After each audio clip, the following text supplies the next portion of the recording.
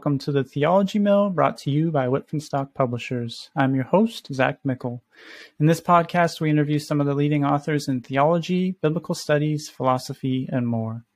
Many of the folks we interview on the show are also authors with us at Whitfenstock, where we have the honor of putting into print a broad swath of work that nourishes both the Academy and the Church. On this episode, I interviewed Dr. Michael J. Gorman, which was really an honor. Dr. Gorman, who goes by Mike, holds the Raymond E. Brown Chair in Biblical Studies and Theology at St. Mary's Seminary and University in Baltimore. He's the author of many books with us at Cascade, including Reading Paul, Reading Revelation Responsibly, and the forthcoming The Self, the Lord, and the Other, according to Paul and Epictetus. In our interview here, Professor Gorman and I talk about theological interpretation of Scripture, missional hermeneutics, theosis, the book of Revelation, abortion, and a whole lot more. So with that, dear friends of Whitfenstock, let's head over to the interview.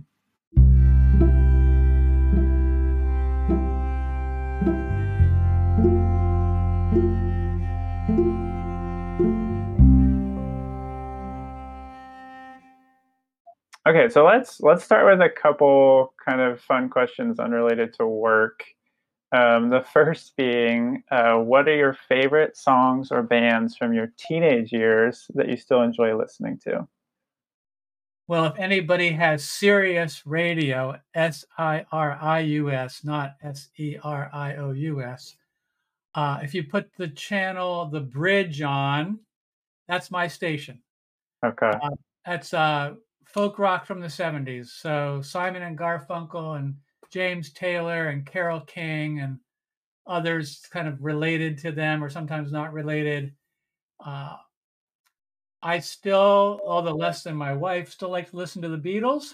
Went to the Paul McCartney concert in Washington outdoors about 10 years ago, and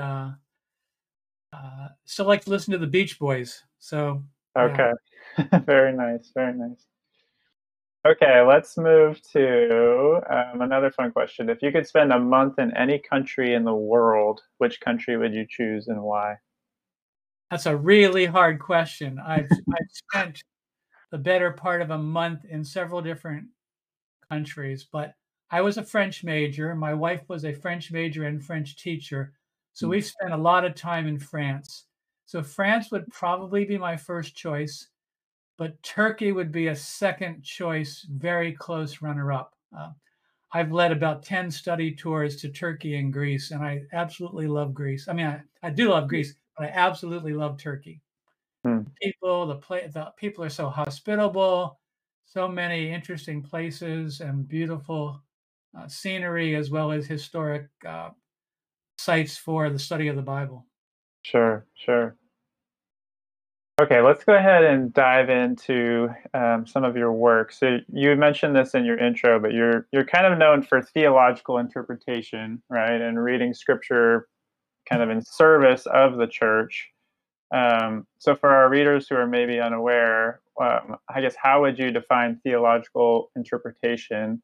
Like, what is it, but also what is it not? And then also, what are some of the dangers inherent in that approach? And then what are some of the promises?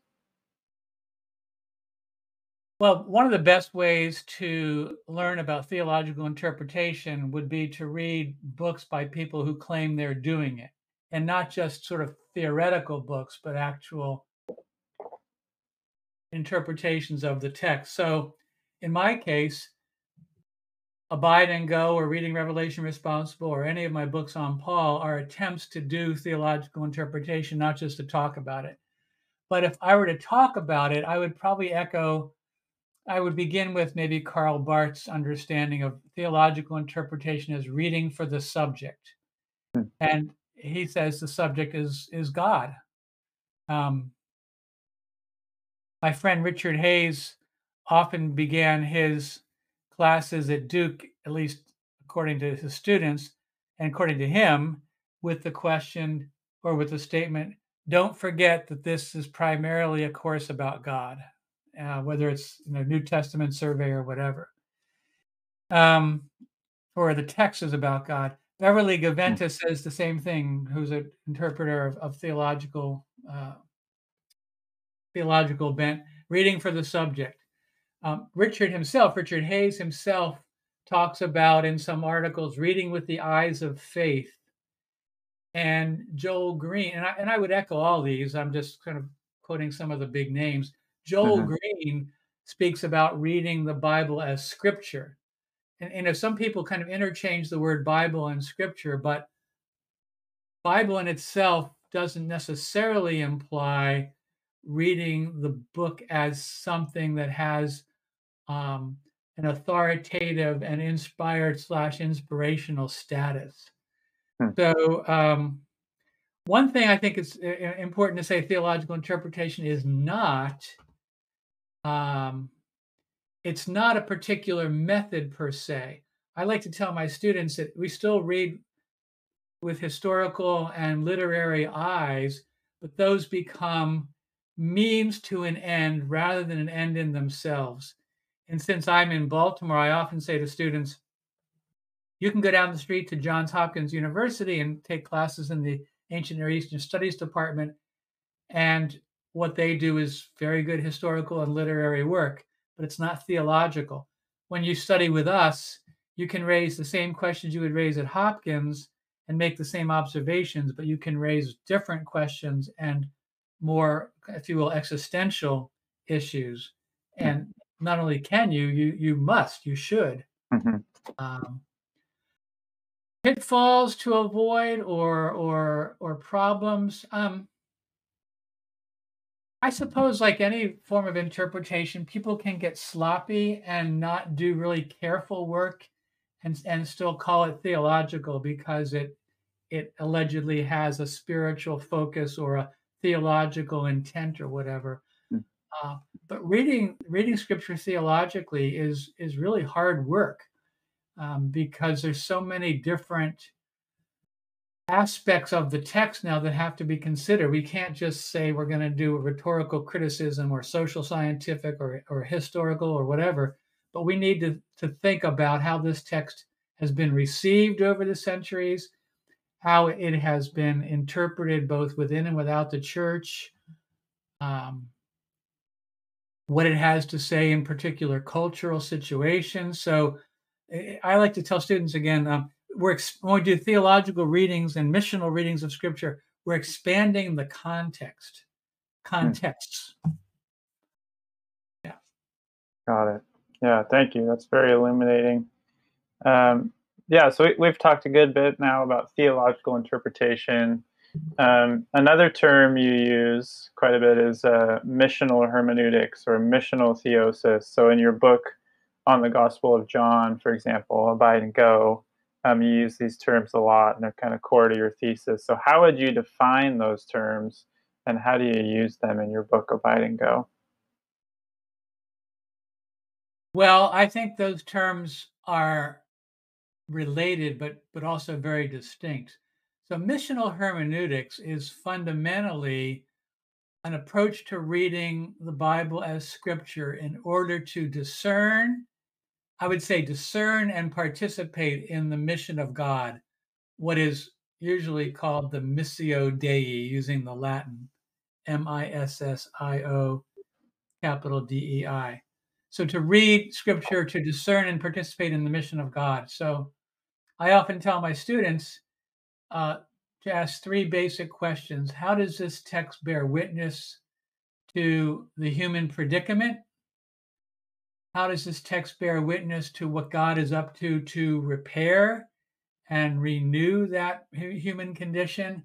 And thirdly, how does this text bear witness to the responsibility of God's people to be involved in that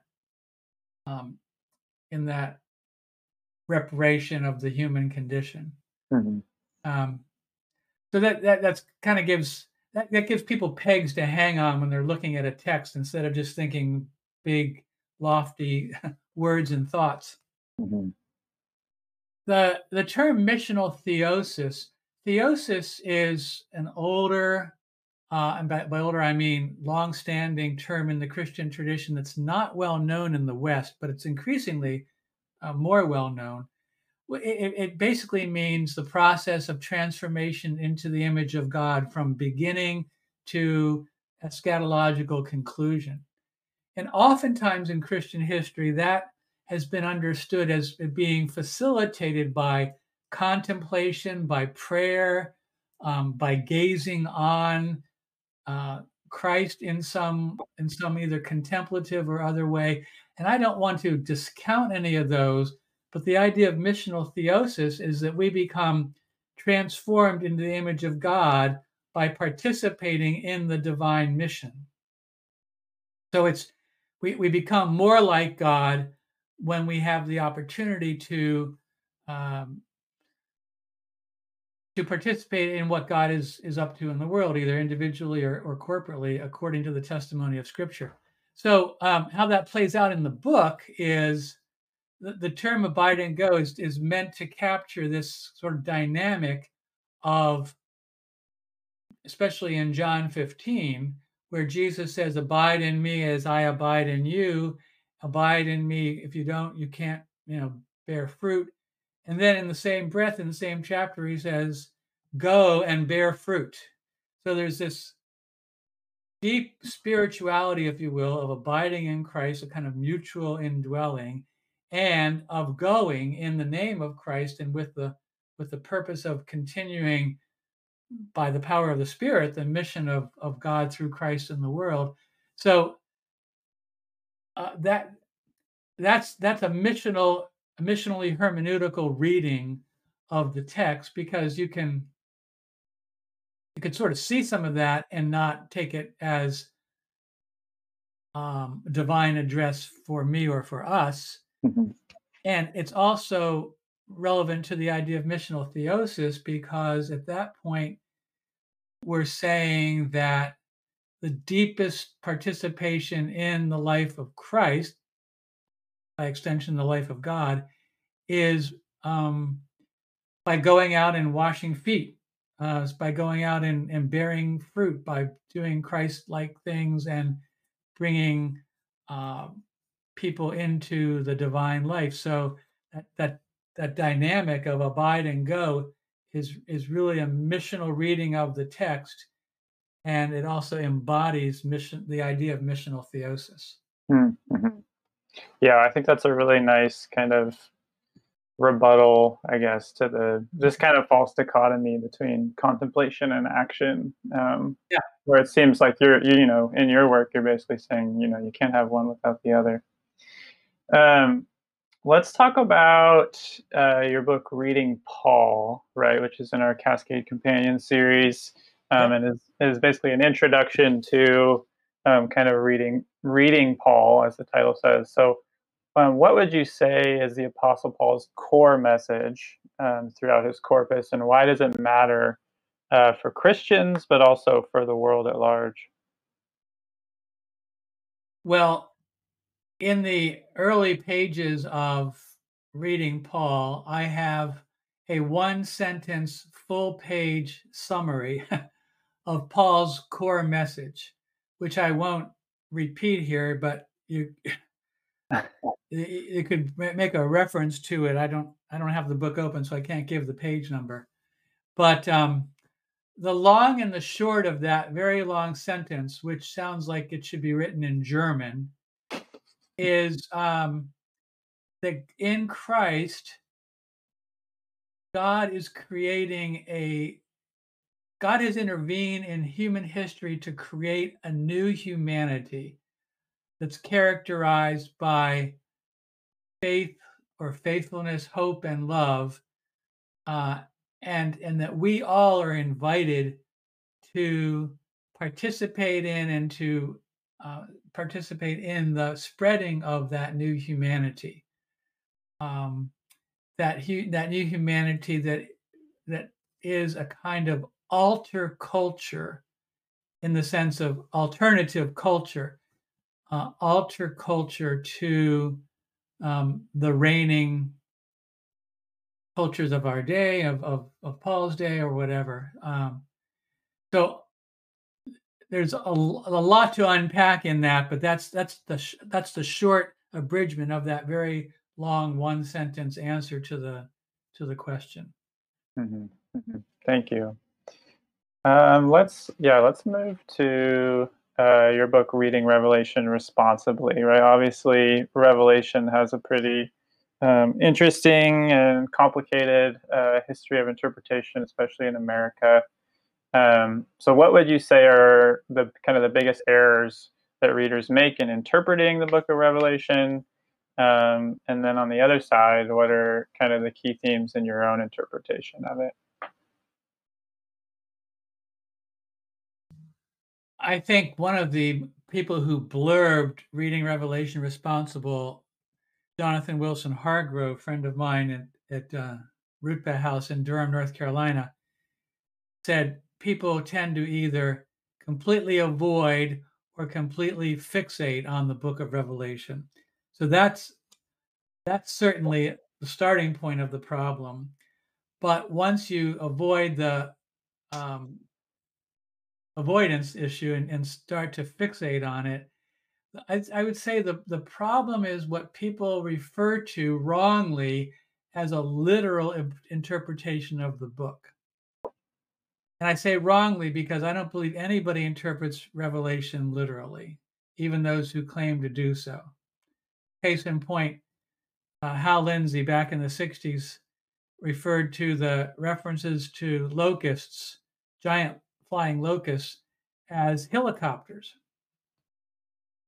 Well, that's an interpretation that is not at all literal. Otherwise, you would be talking about giant flying locusts if you wanted to be literal, in the literal sense of literal.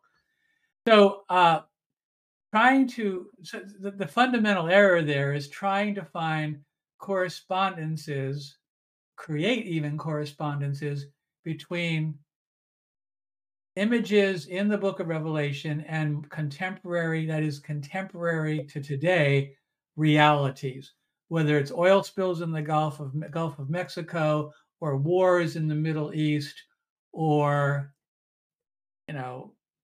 whatever. Related to that is what a friend of mine in graduate school used to describe as people thinking of the Bible, Revelation, Daniel, Matthew 24, texts like that, as a puzzle with all these different pieces in it, that your job then is to kind of take them out and create them into a timeline of a variety of events that are supposed to take place before the end of the world and then the afterlife or the afterworld or whatever. So I think those kinds of influences and approaches, and they're prominent in people like Tim LaHaye in the Left Behind series, dominate the interpretation of Revelation across the theological and political spectrum in this country. As one person said, that kind of approach began in England, came to the United States, and then was exported around the world. In my approach, I tend to emphasize, first of all, how important it is to look at the actual literary genre or genres of Revelation as prophecy, apocalyptic, and epistle or letter. I think we need to take the apocalyptic way of doing theology into account, which is by looking both sort of up and ahead, if you will, to realities that we can't see because they're either hidden or they haven't appeared yet. But to do that by way of images, by way of a kind of string of political cartoons. That's not original to me, but a lot of people have said that. I think it's a great image of what's going on in the book of Revelation.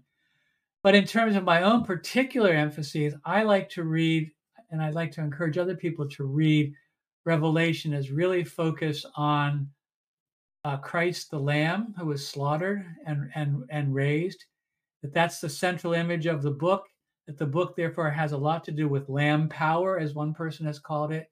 It has to do with the worship of the Lamb, as well as of God the Father.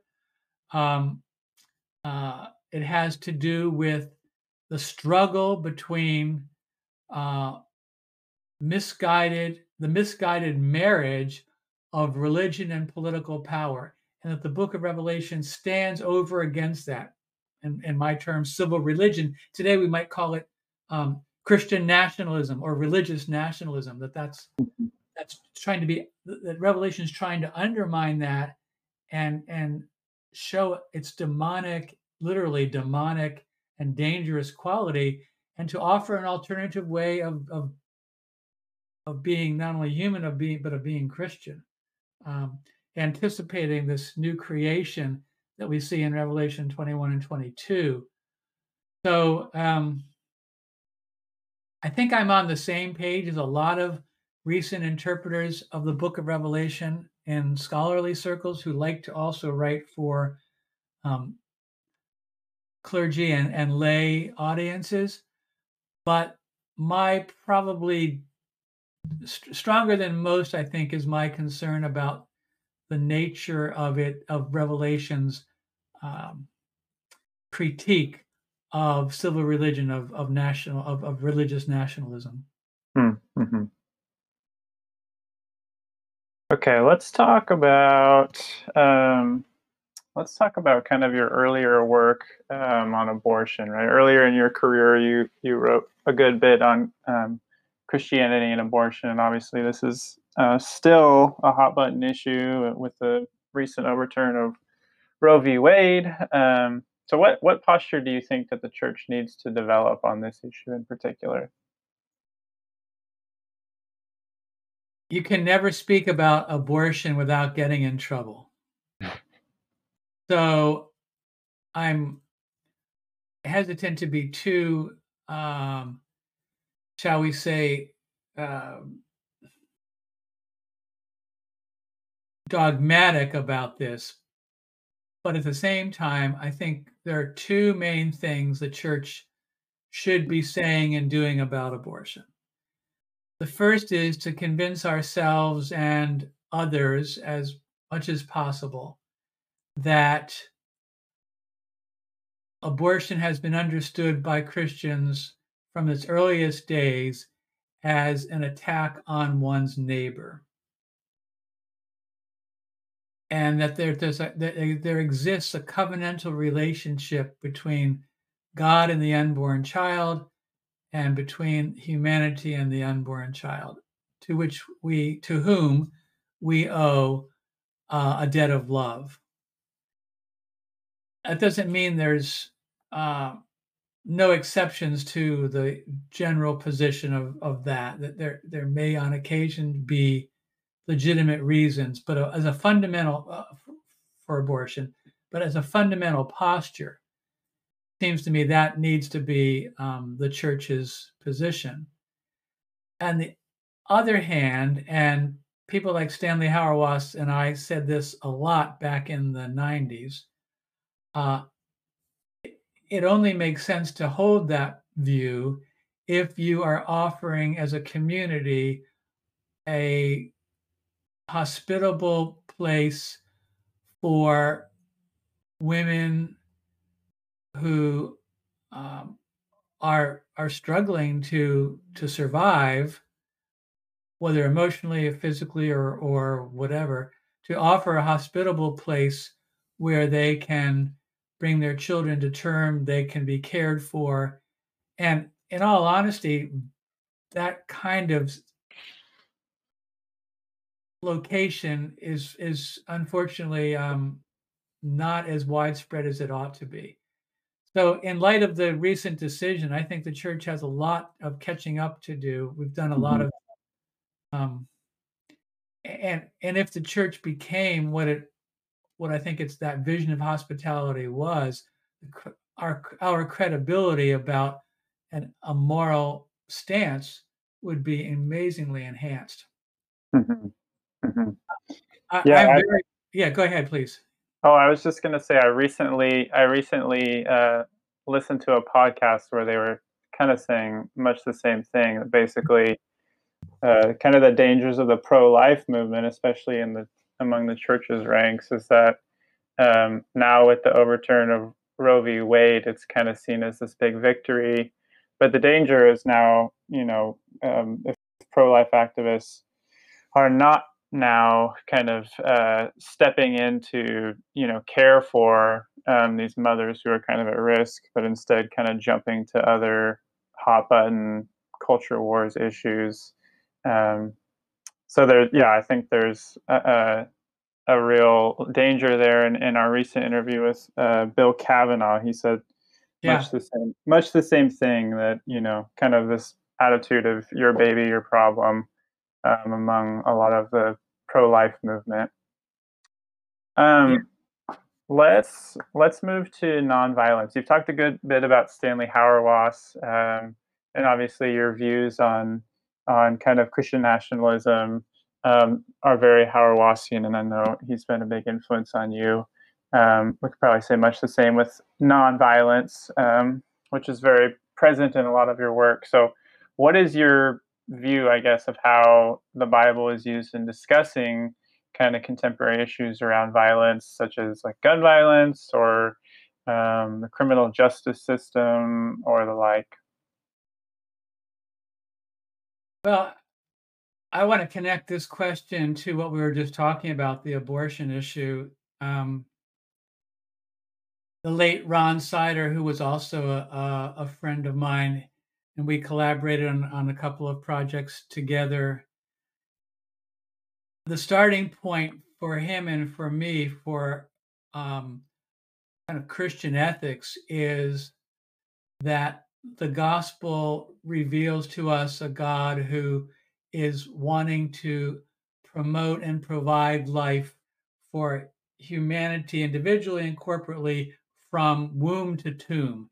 And this became a kind of mantra of what has been called the consistent pro-life view that began really in the Catholic Church back in the 70s and 80s, and then some of us picked up that kind of language. Um, so it seems to me nonviolence is not a superficial supplement to the gospel or an add-on, but rather it's at the very core of what uh, God's up to in the world and what the gospel calls us to. So in that sense, as a fundamental starting point, that's to me basic to the biblical message, basic to the gospel. And so if we start there, that God's goal is shalom, and that includes nonviolence and peace in a very wide-ranging sense. Um, Parentheses, one of the first published pieces I wrote was called Shalom and the Unborn, 1986 publication.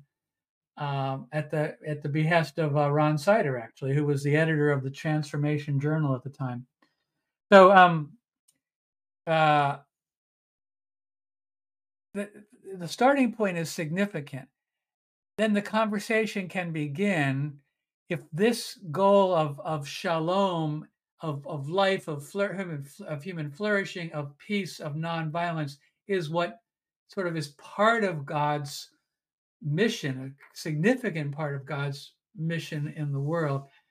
How to go back to my missional hermeneutics questions, how does Scripture bear witness to the human predicament, to God's dream, if you will, or God's mission, God's will, God's vision, and how we might participate in that? So I think it takes a lot of conversation to, in a very particular context or very particular culture, to ask the right questions. Because when I teach my students those three questions, then I have three parallel questions, which are, what is Scripture saying about this um, human condition where we are? I mean, what's going on in Baltimore is very different from what's going on in, say, rural Oklahoma.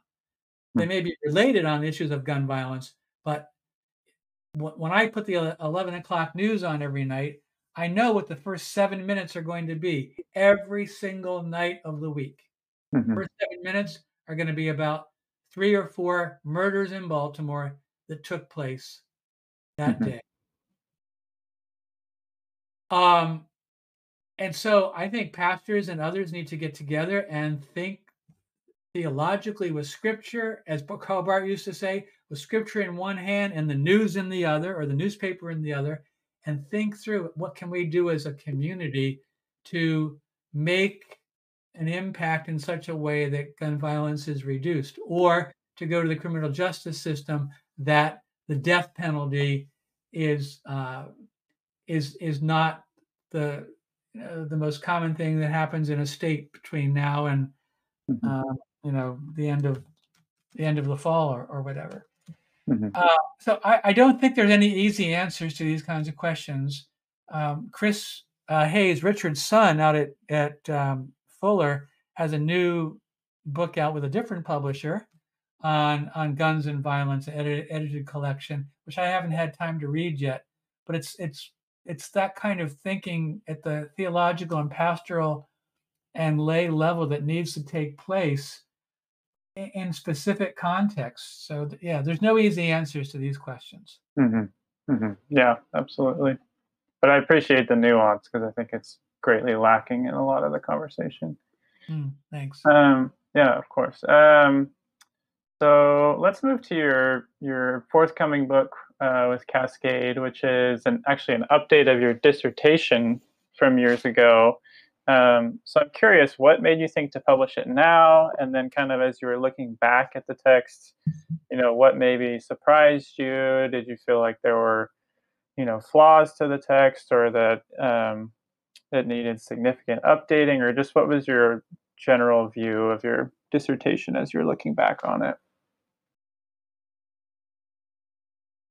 This is an interesting question because this was not my idea. Actually, Chris Spinks, one of the main editors at Whiffenstock/Cascade, Mhm. came to me more than 10 years ago and said, "Was your dissertation ever published?" And I said, "No." "Well, let's get it published." And so we actually began to work on a plan for that. And at the time, we couldn't get the software to convert my old WordPerfect 4.2 5 1/4 inch floppy disks to actually work with the text. So I gave up. And then about 2 years ago, Michael Thompson came to me, now with Whiffenstock/Cascade, and asked, "Would you like to publish your dissertation with us?" So I probably would have died without publishing it had it not been for Chris and Michael pushing the idea. So that's why I thought of publishing it. And at first, I thought it would be very easy to do, just to find someone who could competently transform the files, which I finally did, and then hand them in. But it became pretty obvious that that wouldn't suffice, that it made a lot more sense to update uh, the dissertation. So what we decided was to leave the dissertation intact, but to supplement it with additional footnotes and expanded footnotes that reflected recent scholarship. Hmm. Yeah, that's so funny. I didn't know that story with Chris and Michael. That's. I'll have to relay that back to them that you told me. So let's talk about kind of the examination of ancient literature. Right, has kind of always been a long part of biblical scholarship. So why would you say it's important for biblical scholars, especially in the New Testament, to explore non-biblical literature, much like you're doing in your dissertation?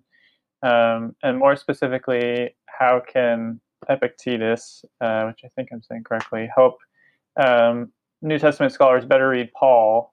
And is there anything about this exploration that could benefit like a lay person's reading of Paul as well? Yeah.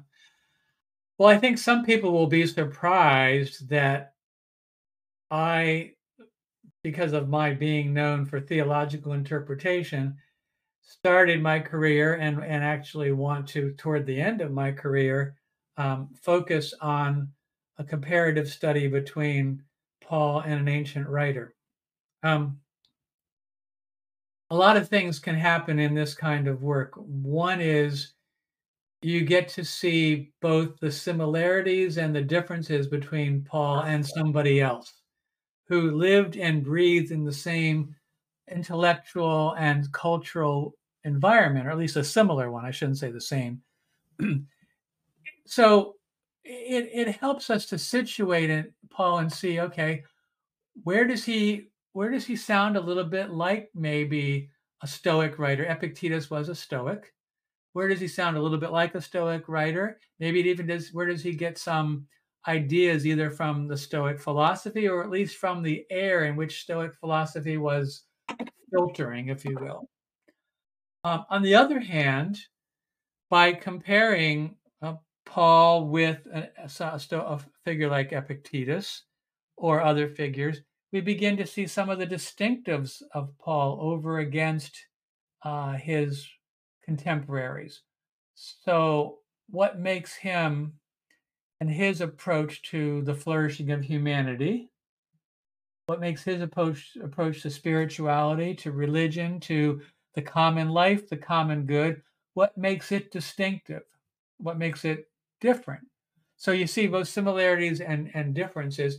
It's sort of like today saying it might be valuable to find a major theologian, let's say Rowan Williams, and how he resonates or doesn't resonate with postmodern thought, or how he doesn't or does resonate with um, contemporary scientific views of the universe, since he talks a lot about Christ and about creation and things like that. So it, at the end of the day, it's very helpful to see similarities and differences.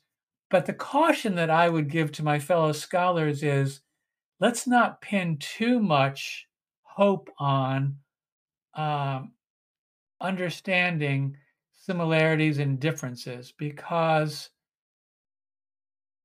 to some degree we have to let Paul or John or Jesus or whomever stand on their own and not think that ancient literature can give us the perfect hermeneutical interpretive key to this person that we're reading or hearing or exploring or whatever. So I think Samuel Sandmel called that parallel. I mean, I know he did. He called that parallelomania.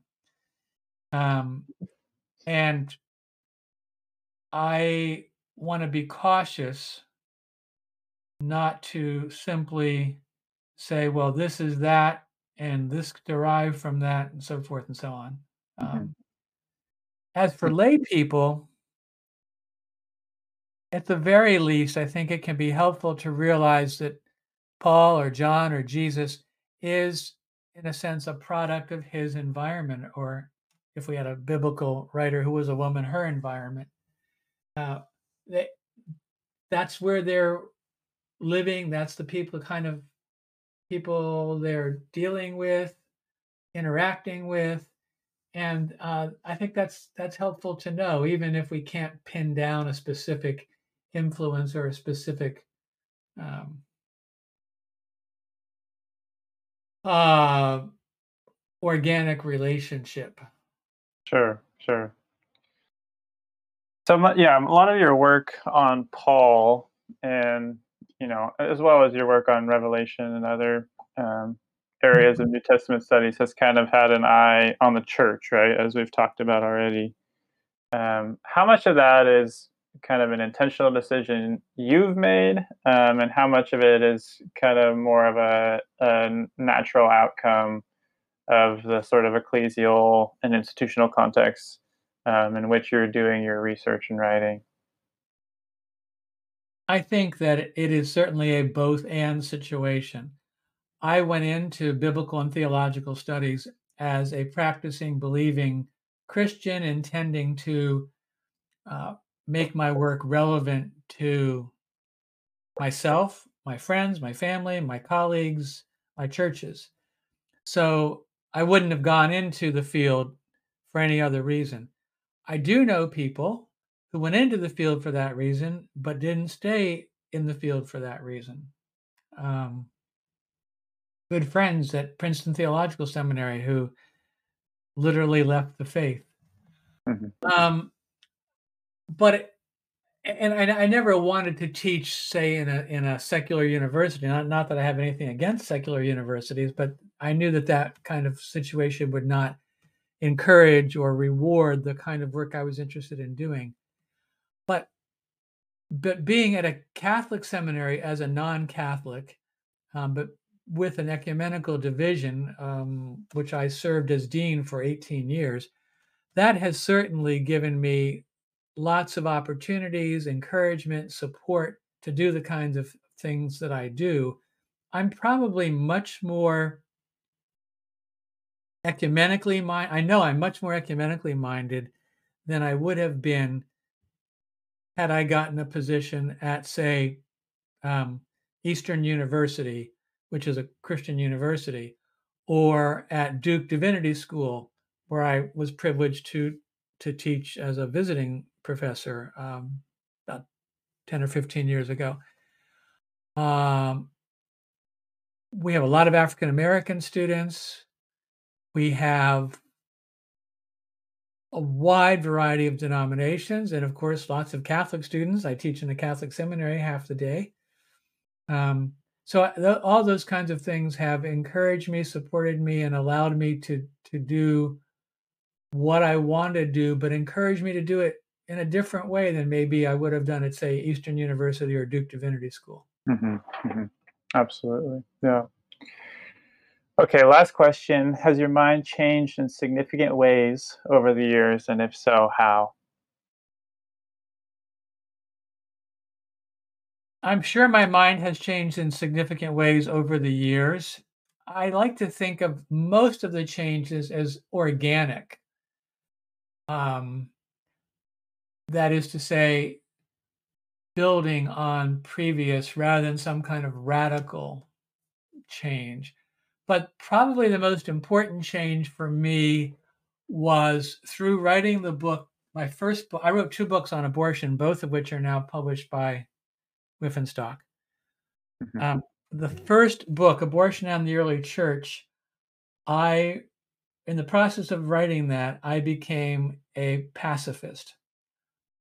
So my nonviolent approach to scripture and theology and life generally really began with the writing of that book. That's been the most significant change theologically and otherwise for me in my entire life. And that's certainly a major change. Mhm. I would say another change for me has been not so much in changing my mind as is changing my approach to people with whom I differ. I used to be a bit more curmudgeonly. I wouldn't say is too strong of a word, or polemical, but certainly uh, less willing to hear other perspectives sympathetically. So I think I've become a more charitable listener and reader over the years, even if my own positions have strengthened Mhm. and deepened. Mhm. Other major change, I would say, and this is probably more organic than the pretty radical change that I just described to nonviolence. The more organic change has been when I became a Christian believer as a teenager, I gravitated to the language of being in Christ. And that has become for me the um, governing image of the Christian life, of Pauline and Johannine theology, of Christian life as a theological discipline. So participation in Christ, again, kind of organic from many, many years ago, but that organic change has been the hallmark of what I've been becoming over these last many years of theological study. Mhm. Mhm. Yeah, thank you for that. We can go ahead and wrap up there, but this has been a really rich conversation. So I just want to say, a big thank you to taking the time for doing this. I know our readers will be really, really excited to read this. So thank you so much. Well, I feel more than privileged to be, and you can add this to the end of the broadcast or the interview or to the beginning. I have felt privileged to work with Cascade/Whiffenstock editors and owners and or publishers and fellow authors all these years, and I have always enjoyed and benefited from publishing a good number of my books here at this place. Thank you, Mike. I know our editors and our higher ups will be really grateful to hear that. So thank you.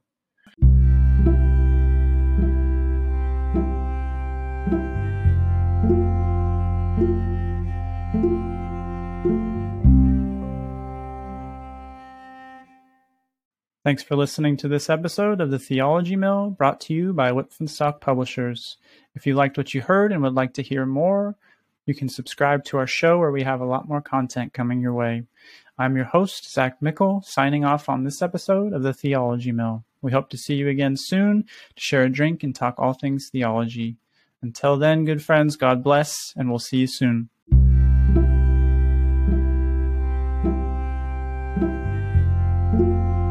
Thank you.